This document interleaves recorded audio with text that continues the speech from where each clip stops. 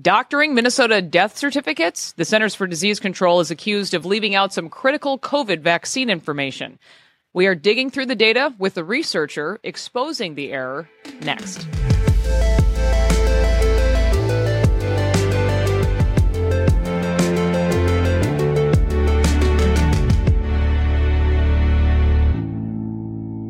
Aaron Hertz is his name. He does some incredible work on Substack. We'll say he is safely in another state to pull back the curtain on Minnesota death certificates. But Aaron, thank you so much for joining me on the podcast. Thanks for having me.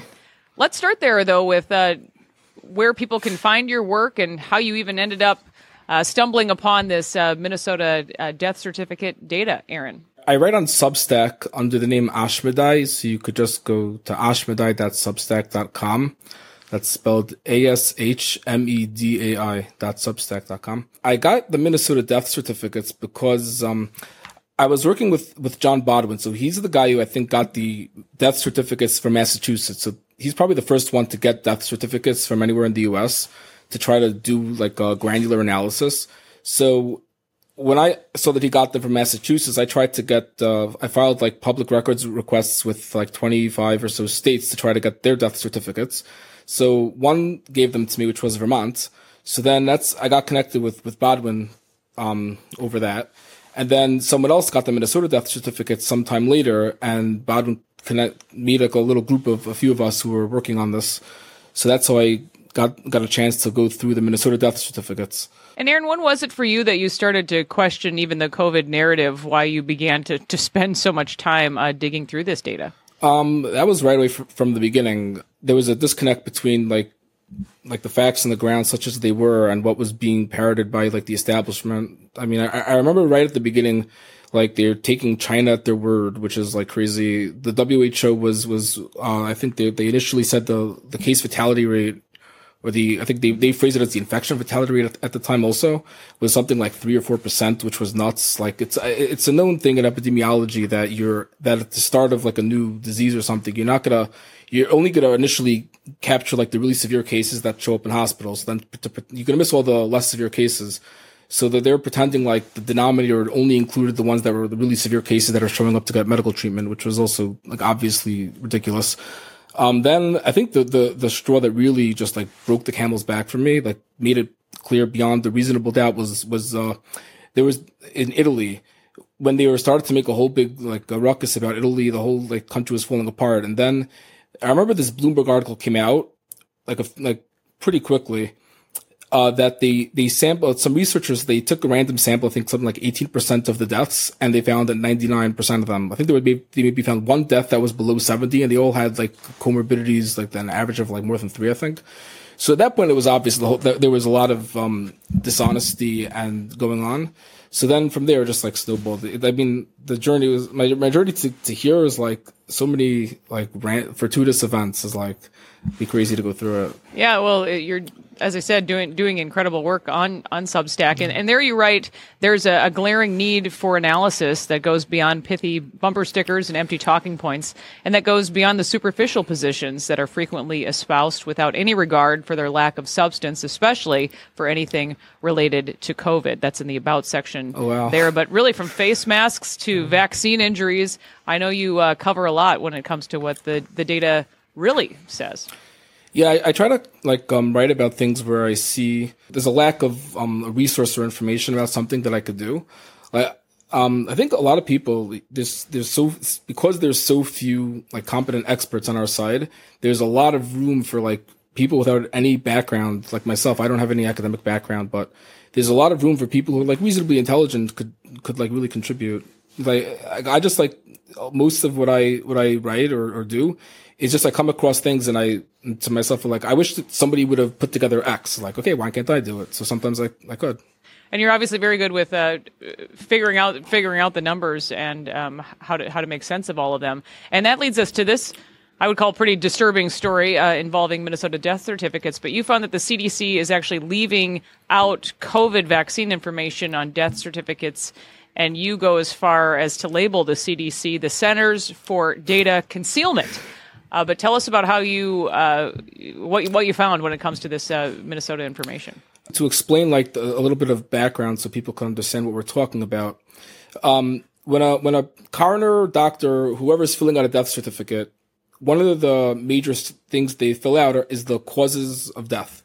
So there are different like types that are not really important for us, like but the point being that they write down if a person had like they stipulate what like the thing that actually killed the person. Underlying they put in like if there were a chain of events, like the person had like I don't know like had like some like heart disease that led to a heart attack, led to cardiac arrest. They'll put that all in the sequence of events of how the person died. And if a person had any underlying conditions that contributed to, I guess the overall demise of the patient, those will go also on the death certificate as like, contributing conditions in part 2. So the CDC, gets all the death certificates are filed with the states, transmit them to the CDC. One of the things the CDC does is that they apply,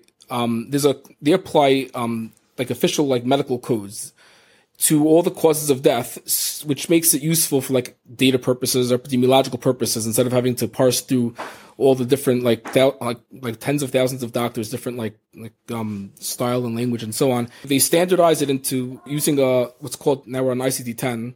It's a hierarchical system of codes that refer to all manner of medical conditions. So the CDC applies these codes for all the causes of death listed on every death certificate. So what we found was that there are a couple of ICD codes. The offhand is T88.1 and Y59.0 that could be used for like general like adverse events or reactions to a vaccine.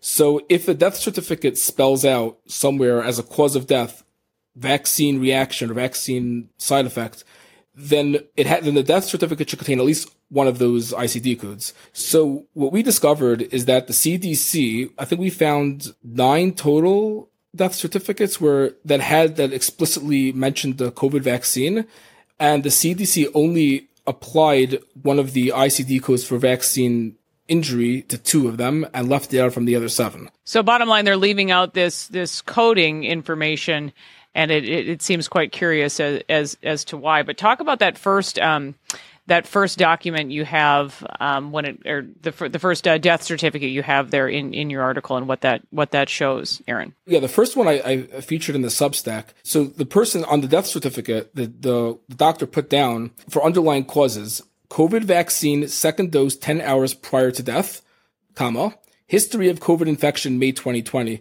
This person died January 5th, 2021. So on the death certificate, the CDC put on U071 for COVID, right? Even though the connection of the COVID infection resolved months ago to the death of this patient is tenuous at best, that got onto the death certificate. However, the CDC did not put an ICD code for COVID vaccine second dose that happened 10 hours prior to the guy dropping dead. To me, that this highlighted not just like the fraudulent element in omitting the ICD code for COVID vaccine injury, but such a double standard or just hypocrisy that the CDC is on the death certificates. So resolved COVID infections that likely have nothing to do with the death are getting put on the death certificate because, well, he had the COVID infection just because he had it. So that was enough to put it on. But a vaccine injury or the vaccine dose that was taken 10 hours before death, that was identified by the coroner or whoever filled it out, which is supposed to reflect their best judgment when filling out the death certificate that they think it did contribute to the death, that was left off.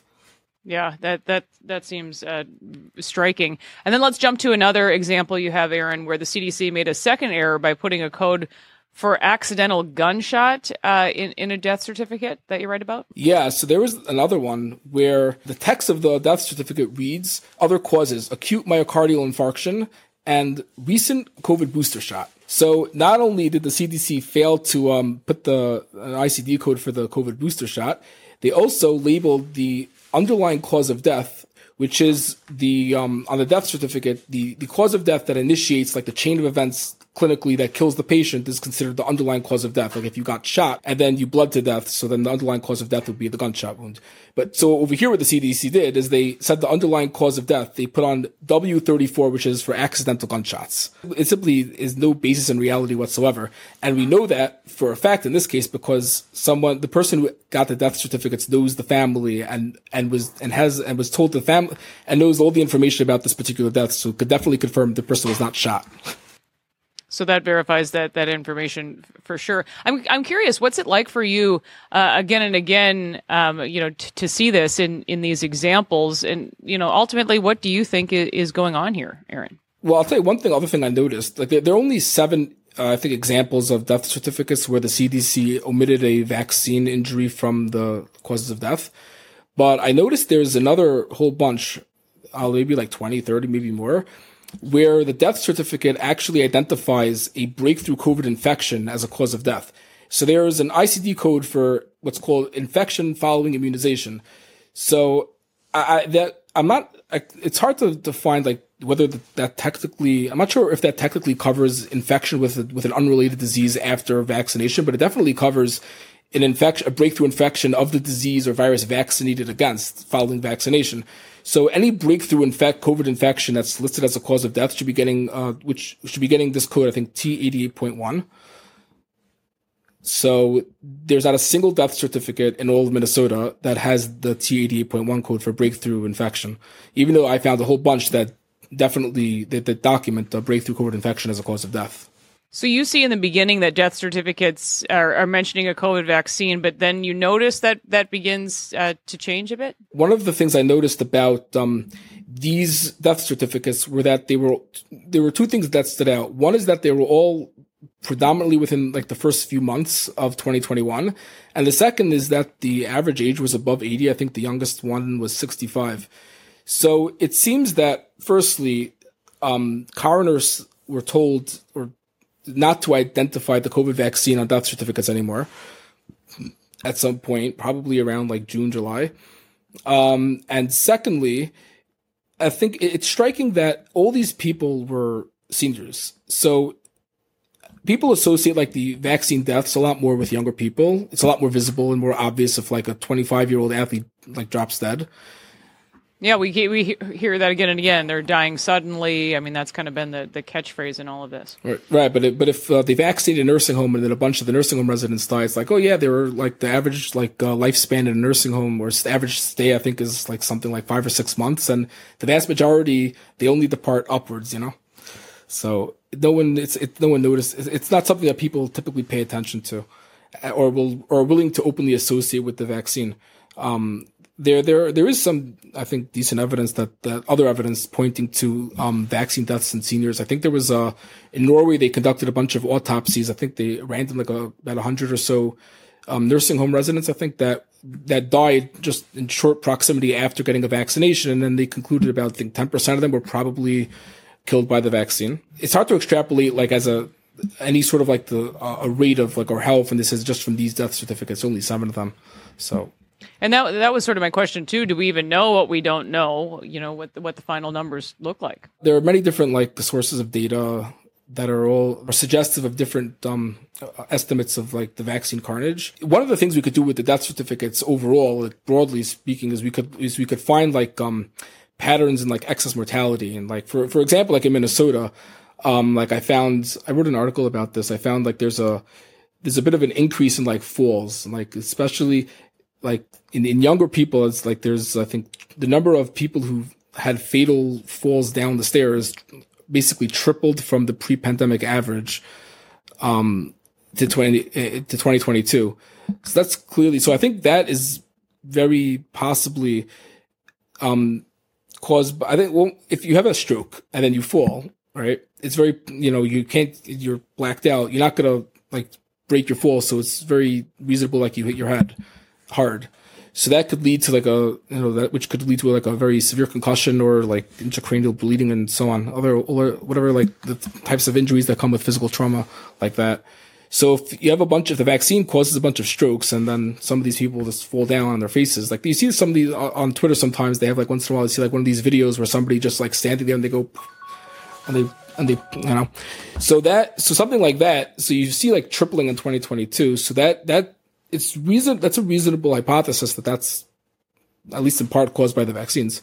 And that's a good point. When you're not speaking the same language and the codes are left out, it leaves out a pretty big piece of the puzzle here. As far as I can tell, I haven't seen any like general pattern in the like broader like data just aggregating all the deaths that suggests the CDC is like systematically monkeying around with different causes of death. Also, I don't think they even if they wanted to, I don't think they could do it on a large scale, because they deal with like almost in the pandemic years, it's like 3.3 or 4 million deaths a year. So they're just doing it by it's mostly done with an algorithm. And the deaths that the algorithm has trouble trying to figure out like how to classify something. So they have like a few like, professional staff that their job is to basically to apply code manually.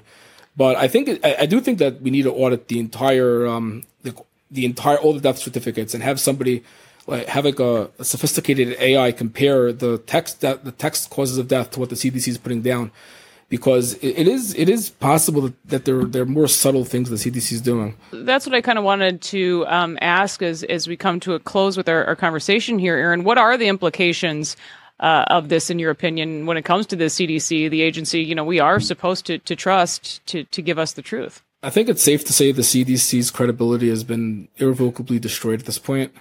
I saw a MedPage article a couple days ago, bemoaning the loss, trying to I think some op-ed trying to explain offer advice how the CDC could restore its tattered reputation.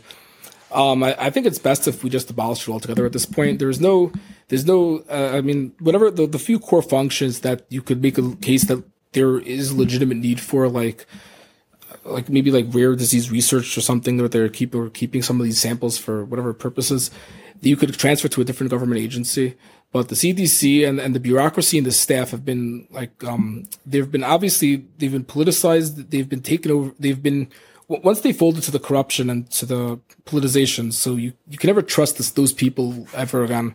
So the whole agency probably should just be shut down. And I will mention that Alpha News did reach out to a CDC spokesperson for comment on this issue. We have yet to hear back. But Aaron Hertz, thank you so much for your work. A reminder to subscribe and tell us the name of your Substack one more time. It's at ashmedai.substack.com. Wonderful. Keep up the good work. We appreciate it, my friend. Thanks so much. And that will do it for this episode of Liz Collin Reports. We'll see you next time.